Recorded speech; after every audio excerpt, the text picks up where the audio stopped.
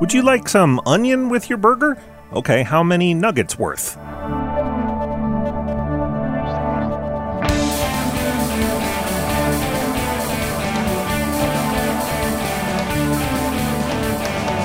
It's time for Cool, Weird, Awesome. Don't knock it until you've tried it.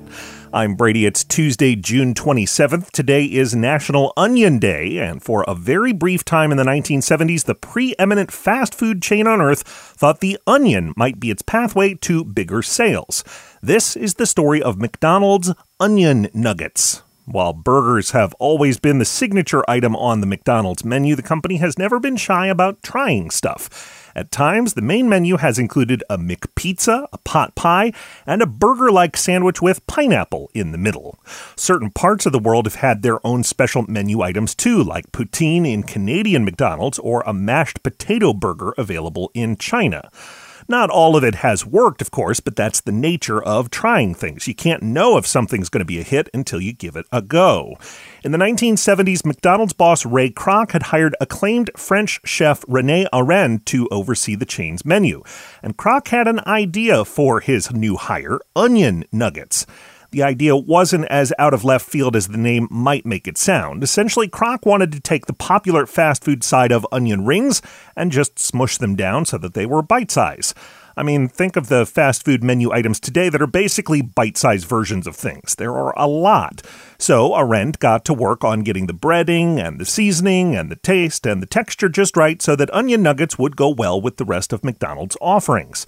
The chain put this new item on its menus in certain test markets in the late 1970s. The ads read, "Onion nuggets, chunks of real onions deep fried to a golden crunch." And while some people absolutely loved them, they weren't a big hit with most customers. Again, you only find out what works when you try it.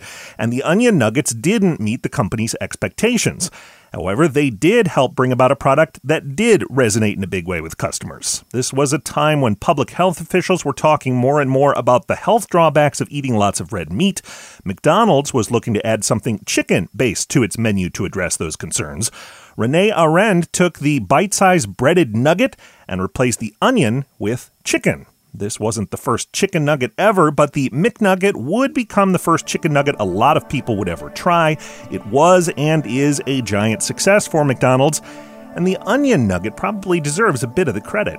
You can learn more about the McDonald's Onion Nugget at coolweirdawesome.com.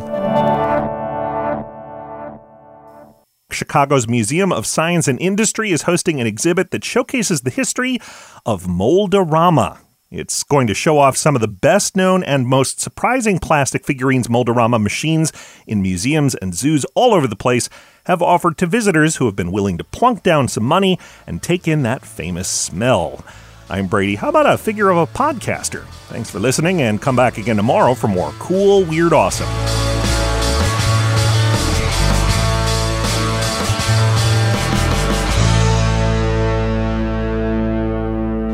Another helpful Brady Carlson project.